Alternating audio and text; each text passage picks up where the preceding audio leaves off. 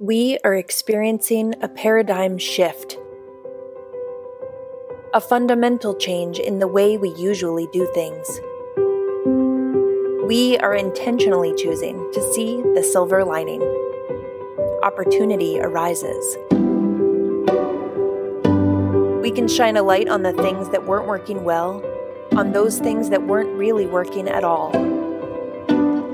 We can regroup, reevaluate, and re-engineer. It's time to explore new patterns and paradigms, those that inspire us to rise above the chaos and explore how the conditions of today can take us to a better tomorrow. Patterns and Paradigms, the Pattern Podcast, from Hudson Valley Pattern for Progress. You're listening to Season 2, Episode 6, Problem Solvers, the Resilient Generation, with your host, Pattern President and CEO, Jonathan Drapkin. Hi, everyone, and welcome to Patterns and Paradigms. We hope you enjoyed last week's episode with Kim Elliman, the CEO of the Open Space Institute, one of the nation's most prestigious land trusts. Please remember to subscribe to our podcast and share it with a friend. Bubble or trend? The Golden Globe nominations were recently announced. I said to myself, how did they do that if no one's going to the movies? I looked through the list of nominees and recognized that they were all available through one of the many streaming services. What then is the future of the movie theater? We had a chance to explore some of this when actor Mary Stuart Masterson joined us on the podcast. But will the experiential side of going to the movies win out over the comfort of watching it at home? We say that people will want to return to the movies, but the business side of making movies and their distribution will ultimately dictate where we watch. Stay tuned. Before I introduce this week's guest, where we will be previewing a new periodic series of talking with younger problem solvers and entrepreneurs, let me ask my partner at Pattern to help me with framing this segment, Joe Chaika, with what's up, Joe? Hey, JD. So I thought it would be fun, Joe, if we could take the podcast every couple of episodes and talk to a younger demographic about entrepreneurship, where they see the country going in terms of all of the issues that we're facing. Is it too much? Can they address it? And Joe, in order to sort of give a little bit of the background about why I want to go there, maybe you can give us a little bit of the history of the Hudson Valley and its relationship to engineers. Sure. Well, as many people know, the Hudson Valley had been home to IBM, which was filled with engineers.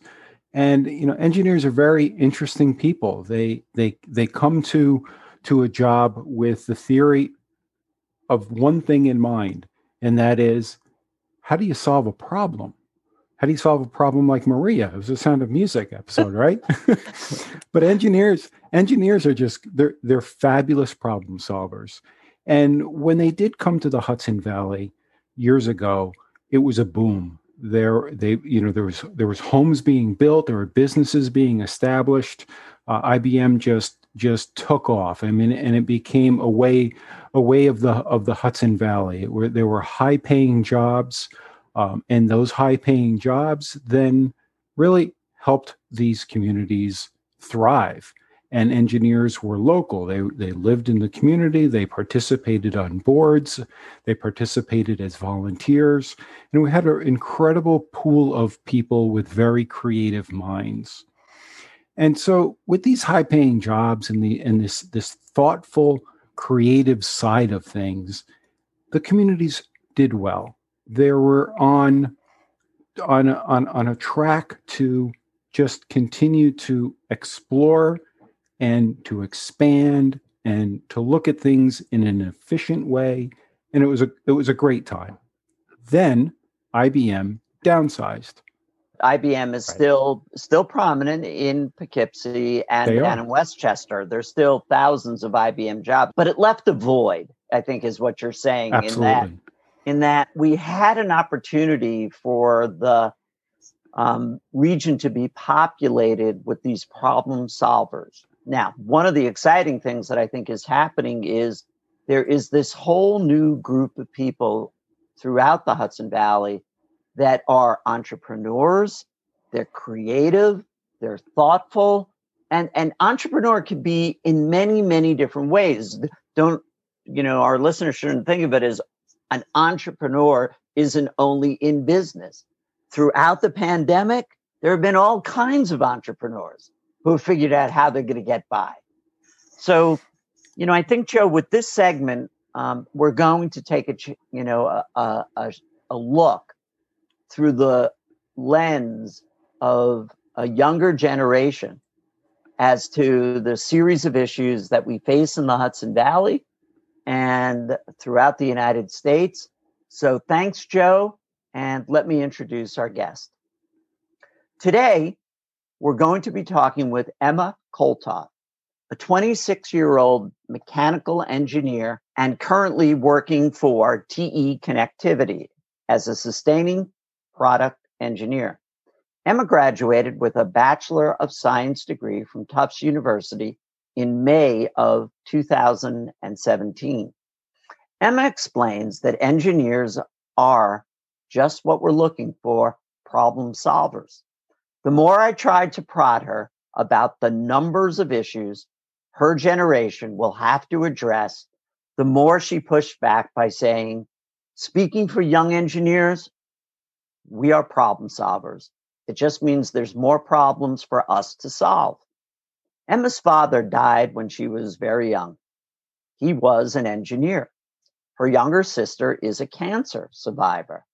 The word that is used so often to describe getting to the other side of the pandemic is resiliency, and Emma epitomizes that.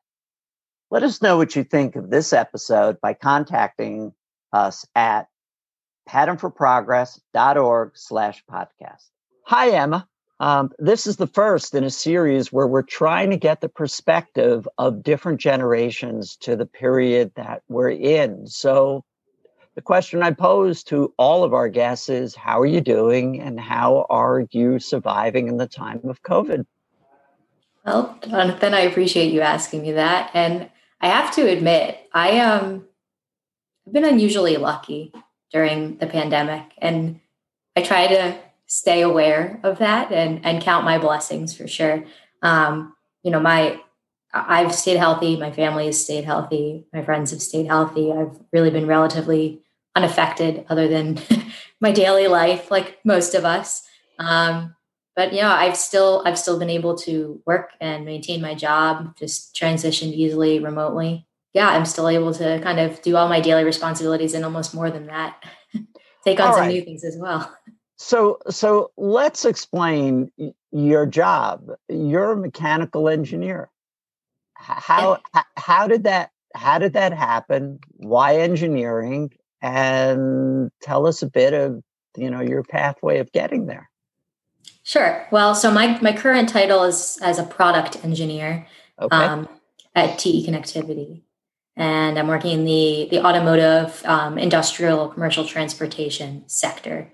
So just to explain that a little bit, the automotive is more like personal vehicles, cars, and then industrial commercial transportation is basically everything that's a vehicle that's larger than that. So construction, trucks, long haul trucks, boats, sometimes ATVs, emergency medicine vehicles, fire trucks, and that type of thing, buses. So that's the field I'm currently in. But obviously, to get there, I had to take a few other steps, like getting my bachelor's in mechanical engineering. I graduated from Tufts in May of 2017. So you're now 26? Yes, my birthday was on Sunday. Okay, well, happy birthday.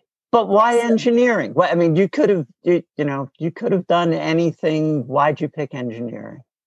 Well, admittedly, my dad was an engineer. So from a very young age, I had the opportunity to kind of know what engineering was beyond a train conductor.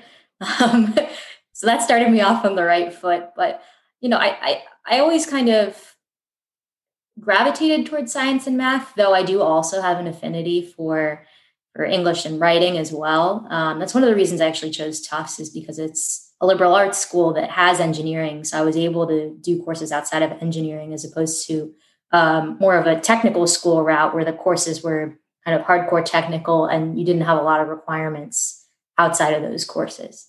But I was always drawn to the concept of, of problem solving, of hands-on developing solutions for the world's problems, be it something medical, be it something in transportation, or even if it was just, out of Legos or Connects, trying to come up with interesting, weird structures.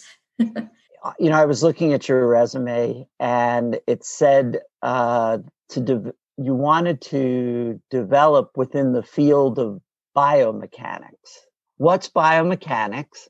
And what is it that you're heading towards? So biomechanics is broad in terms of the research it can refer to. So you can think of biomechanics of everything from more of a nano micro scale of tissue engineering or cellular mechanics up to more macro level or whole body biomechanics. So either you go from thinking about the cells, or you're thinking about limbs or the entire body and how that responds. And that becomes relevant in everything from interesting, creative treatments of cancer through ultrasonic therapies, or understanding how different muscle fibers work, up through on the more macro level. Some of the research that I've looked into is like what happens during an automotive crash, or during head trauma in sports, or during trauma from other incidents as well. Or you can look at how to develop prosthetics or exoskeletons in ways that are helpful and comfortable and provide a high quality of life for the people that are using them. So I've actually seen you do at least a presentation on a prosthetic. But I know you would say you're not an expert in that, but the presentation was pretty darn good. This was for the hand up to the elbow, I think, the prosthetic that you had, or maybe it was just the hand. I don't know. And you'd use 3D printing. This was kind of like not your real gig as a job. What were you doing? And I mean, the idea of just messing around in something that seems so incredibly complex. So what was that all about? I mean, one thing about how your initial question for me was, how did I get to engineering in the first place? And that's because I'm interested in problem solving. And one of the things about engineering as opposed to other careers is that, an engineer, when you're in school, you learn a skill set of how to problem solve, and not necessarily, and it's a language too. And engineers have the capacity to be thrown on any type of project and engineer. So I happen to work in the automotive sphere and I do my engineering thing there. But where my passion really lies is with this field of biomechanics. I love how the human body moves. I love to think about how it moves, how we can make it move better, how we can make it move worse and avoid that. I'm an athlete, so I think about injuries. I think about how to improve my performance. And that's also led me to interesting volunteer work, which is like what that hand was from that you were talking about. So there's a group called eNable. Their goal is to use 3D printed and other easily accessible, inexpensive materials to make low-cost devices to distribute to people that need them, particularly kids who, as they grow, you need to replace a device really often. And it's really cost prohibitive to keep buying devices. The imagery is so important as you're showing the thing. So we'll provide a link because I think our listeners then could get a better image. Enablingthefuture.org. All one word. Okay, perfect. So any of our listeners out there, if you want to see some of the visualization of what Emma's talking about, it may help a bit more with the understanding of the conversation.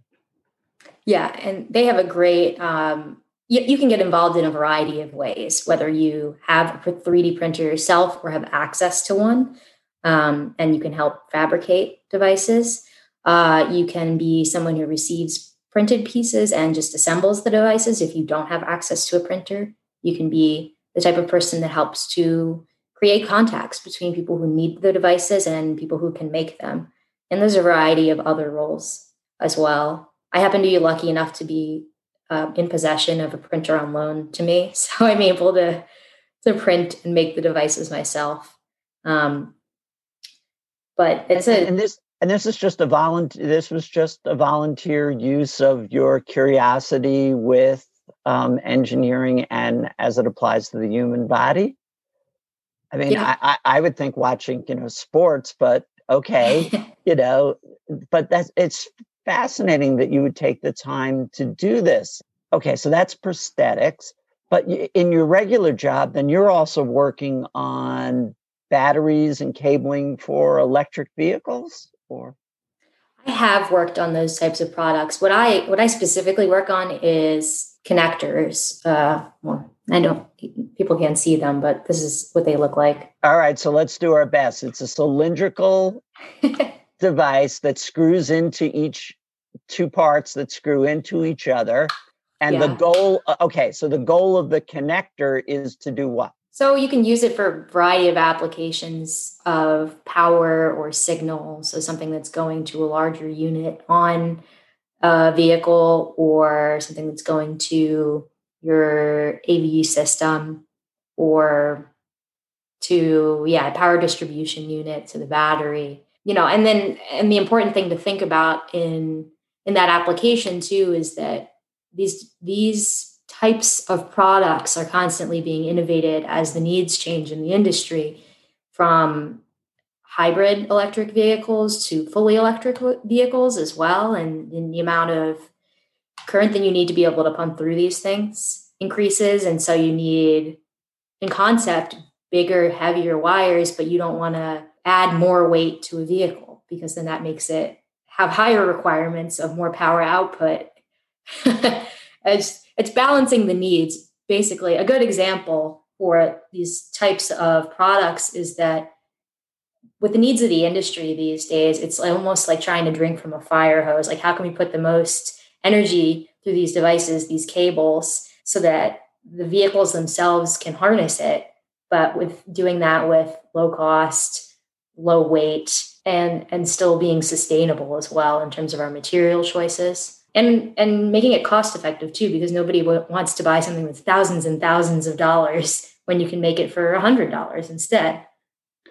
General Motors just announced that by 2035, 100% of their vehicles were going to be electric. For the layman, not an engineer, but for the layman, is this realistic? How important is this to you that we move to all electric vehicles? Is that the future? I definitely think it's the future. In terms of being realistic that all vehicles achieve that title of being electric, yeah, I think it is feasible. But I also, I was actually reviewing some of my company's literature earlier in preparation for this. You almost have to think about it in different categories. So it's a lot easier to make vehicles that have a low mileage or a short route that they do, like a school bus or a mail truck, or even a commuter bus into an electric vehicle, because they have shorter range. But it's a lot harder to do the same thing for a long haul truck.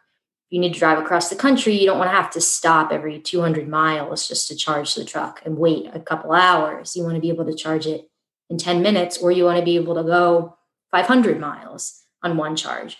So the problem isn't necessarily electrifying these vehicles. It's how can we increase the range, the battery power of these vehicles, so that they can fulfill their purpose in greater and greater ways. Are we close? I mean, is it a question of getting, figuring out the battery, and then once we figured out the battery, if it can last longer, then aha, we've got it, or we're not that close? There's definitely a lot of different groups and a lot of different companies working on this. I don't know if I could give you an exact year of when we're going to have a solution on that. I wish I could. But do you know how many times I'm much older than you. You know how many times they keep pushing the year back and pushing the year back? So your opinion on this is probably as good as everyone else's. It's an opinion. So, but you're a young engineer who thinks about these things. So it's possible, but right now, one of the things is not the car itself, you're saying, but it's actually figuring out the batteries. Yeah, it's a combination. And in fact, from what I see, it's almost more a question of the charging inlets and the charging stations. And, how can we efficiently get energy from the charging station into the vehicle quickly without causing an electrical fire or having cable that's the size of your head. So that becomes questions for engineers of what materials can we choose? How much can we safely put through this cable without having to provide additional safety measures? Because you have to put in safety precautions in these types of things. We call it poka-yoke. Sorry, what do you call it? There's a term that we use in engineering called poka-yoke, which I want to say the equivalent is idiot proofing. And I'm not saying that the average consumer is an idiot by any stretch of the imagination, but there's certain things that you have to do to make sure that people are safe using your equipment, no matter how well designed it is. Well, that's as simple as when people get gasoline and they have to get something that's highly flammable into their car, everybody has to be able to do it.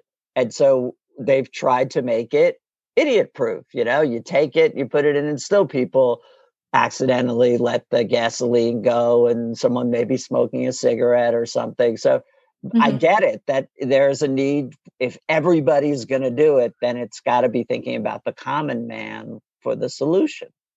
Right. And that's after we achieve the actual challenge of being able to charge these cars fast enough and come up with the technology to even do it in the first place. Because you're talking about right now, the goal is to be able to put the equivalent charge into vehicles for a 200-mile range, to be able to charge the car to go that far in 10 minutes or less. Right now, it takes about an hour to charge that much. So we're trying to reduce it sixfold, which doesn't necessarily equate to, increasing the cable size 6 times. It's much more complex. All right. So as an engineer, and as you say, someone who loves to look at problem solving, are there aspirational problems that you've thought about that said, yeah, someday I'd love to be able to figure this out? Anything ever come across your way in school or at the job and saying,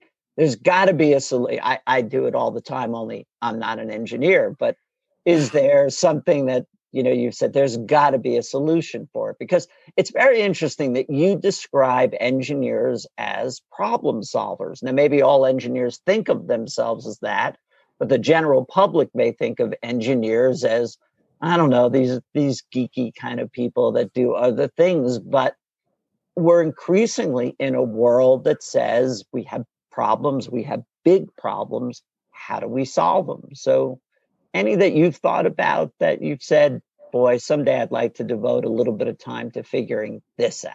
That's a really good question. I actually want to skirt that for a second, just going back to the initial part of the question you asked. Sure. Not only do I think of engineers as problem solvers, but one of the things I've actually noticed about engineers in my rock climbing hobby is that pretty much every rock climber I meet is an engineer of some sort.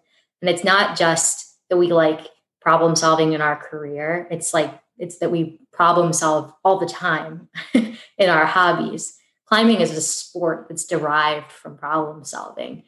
You just do it with your body and your mind instead of only your mind and maybe your hands if you're working on something. And I've always thought that was really funny because I'll go to the gym and I'll meet new people and then I ask them what they do. And it's like engineer, computer scientist, mathematician, physicist, engineer. It's never shocking anymore. So I saw last night, Elon Musk is prepping for his private rocket launch, which will put 4 civilian astronauts into orbit around the Earth. It turns out that one of them flew fighter jets. So he actually knows a bit about aeronautics. But the idea that anybody could go into space, I would have thought was impossible. But I can only imagine the number of engineers who were sitting there figuring this stuff out. And so is that what sort of gets to you, is just figuring stuff out? You know, I work often in government and policy. So that what sort of makes, I believe, and I'm accused of this, that I can solve anything. The answer is I can't.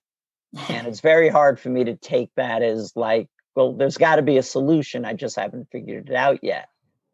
So is that really what is the mindset of an engineer? Give them a problem and they will figure out a solution. Like the United States has the Army Corps of Engineers, and they're brought in to do all sorts of things, erect hospitals during COVID. And I would have said, the Army Corps of Engineers does that. Sure, they do. They do anything they're told to do. So I'm just kind of curious, like, if that is sort of the approach that all engineers have, or some more narrow in focus, or are you only bound by your imagination? Well, I would definitely say that at least from what I've observed in myself and in my peers, our approach is I want to solve that. I want to come up with a solution that works, and then I want to iterate on it and make it better.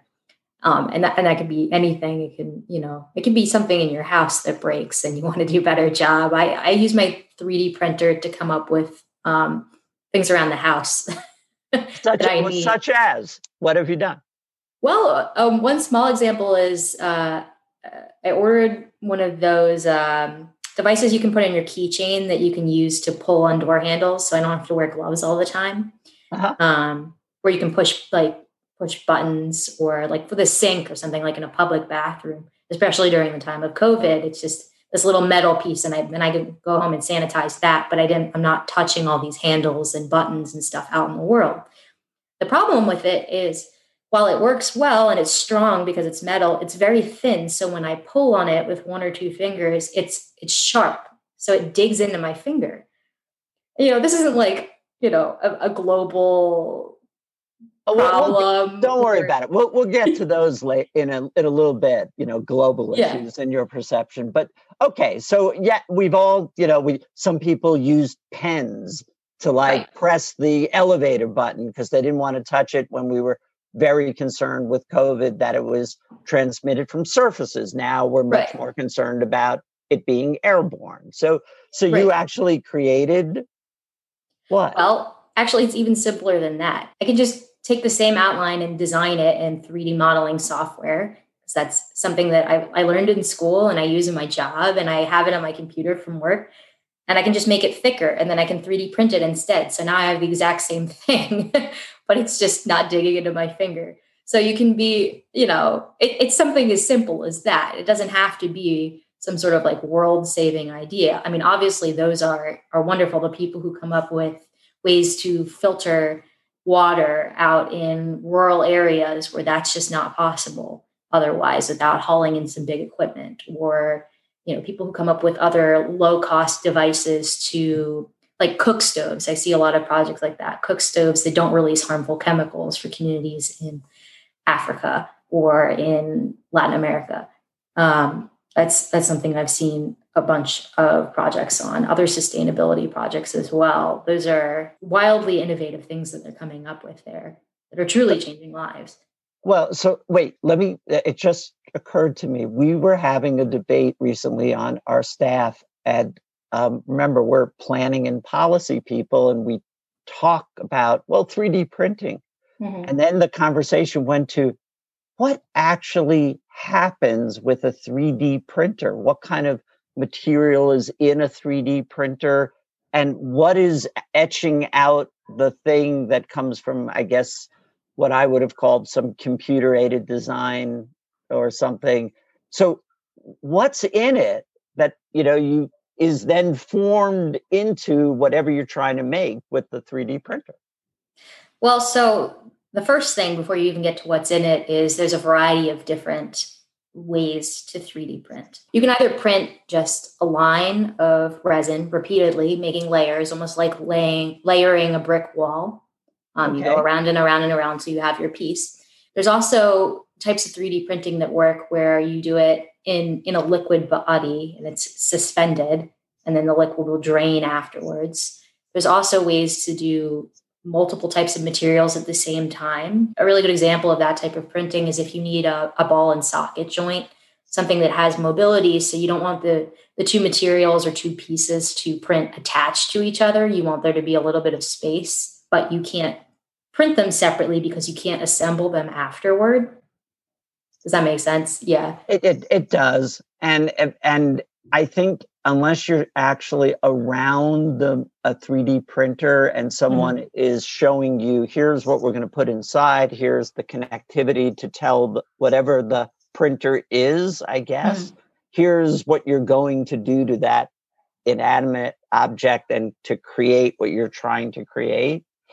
I thought one of the most interesting applications I ever saw of 3D printing and virtual reality was a discussion with a very difficult brain surgery.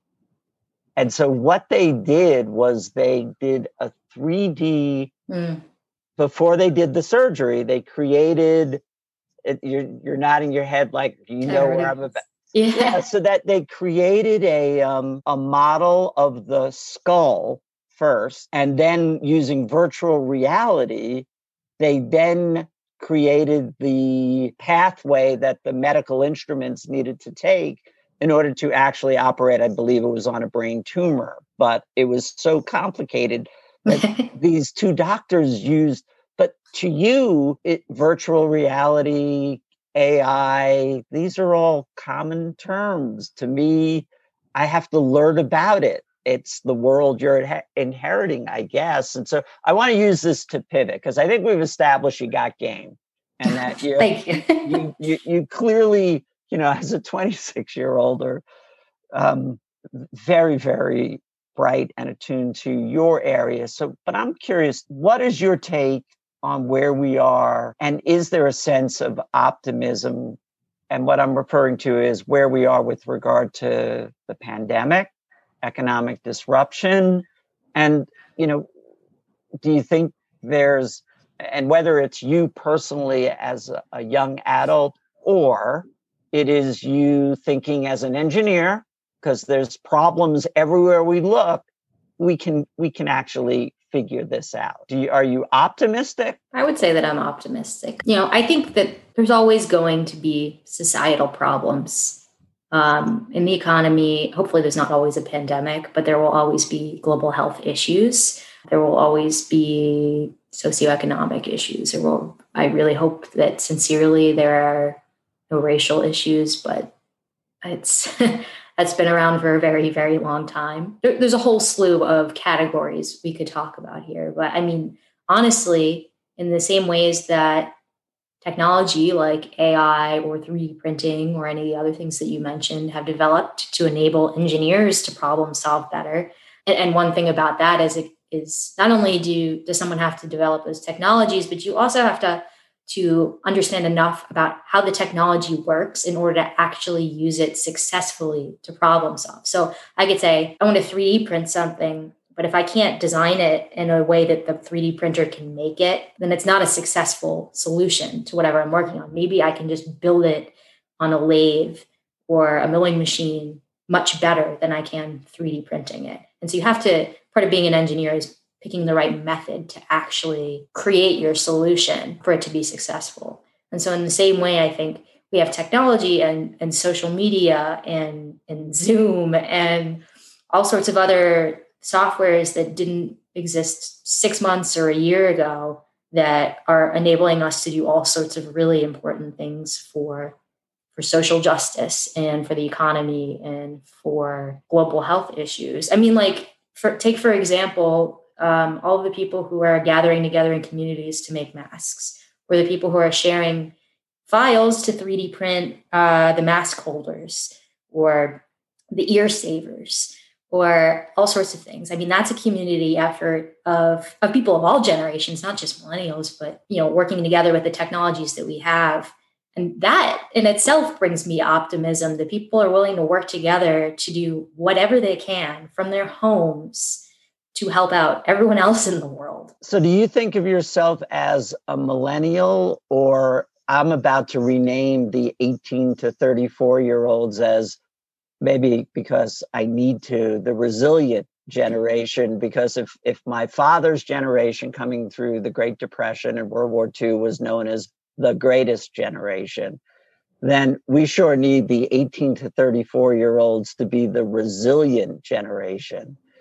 Is resiliency, it's used in many different ways, but do you consider that to be a characteristic that's important to younger adults right now, that they have, it seems like so much is coming at them from the pandemic, from economics, from social injustice, climate change, clearly another one. But is it that you think, I mean, and it's not everybody, obviously, but do you think you consider yourself resilient, your friends resilient, young adults resilient? The easy answer to that is yes. However, I don't think only our generation is resilient, for sure. I mean, like I said, every generation has had its equivalent to a pandemic. And I don't think there will be any generation in the future that doesn't have something memorable like this. That, sort of some things that come to my head are like the AIDS crisis or World War II or the Great Depression, or just like you can think of something in every generation that requires resiliency. So with that in mind, I would say, yes, of course, we're resilient, just like the generation before us was and the generation after us will be. And it is important, I think, to, not only to just survive on a day-to-day basis and survive through whatever's happening in the world, but I also think, from a professional sense too, it's important to be resilient so that you can be successful in your work and in your career. And if you're not willing to fail and get back up again, that hurts. It makes it harder to progress in life and to continue on. So resiliency is a critical character trait, I would say. But from your point of view, which I absolutely willing to be corrected, it can exist in any generation. But I'm looking towards yours because I've heard it said to me many times by young adults that they look at older generations and say, you're not, the world you're leaving us is pretty messed up. And that, we have to fix it. There are so many issues in front of us. And do you, from talking to your friends and others, do you feel that burden is upon your generation to sort of clean up the mess of older generations? And if we can, if you want, let's just say climate change. There's an issue where, for decades or generations, people didn't pay attention to, but we've managed to say, here, 18 to 34-year-olds, we're leaving you to figure this one out. Do you think that's a burden upon younger people, or it just comes with the territory? I think every generation has its things that it's focusing on. And does it happen to be that we're truly at a critical moment? Maybe we've been at a critical moment for environmental issues and climate change for a while, and maybe the generation before us could have done more. Yes. But now we're at the point where there's no point in thinking about what could have been done at this point and feeling like it's a burden on our shoulders. It's interesting that you picked that topic specifically too, because I there's a variety of different topics you could think about of like, why has less been done for racial justice and policing? In particular, we've seen so much of that this year in particular, but it's not like it didn't exist last year or 20 years ago or 50 years ago. It's always been a problem, and there could have been other things done about it too. So yeah, it depends on the topic, but I think more of these things are coming to light now, and millennials and even Gen Z are rising to the occasion more to tackle these things. But I also don't want to discredit the other people in other generations who are working. It's okay. You can discredit us. That's fine. The number of issues, I can only think of one period where the cacophony of issues was the 60s. It was just endless, and the overarching issue was the Vietnam War. You were either for or against it. Here, it's like there's this incredible cacophony of issues, this constellation of issues that are coming to a head at one time.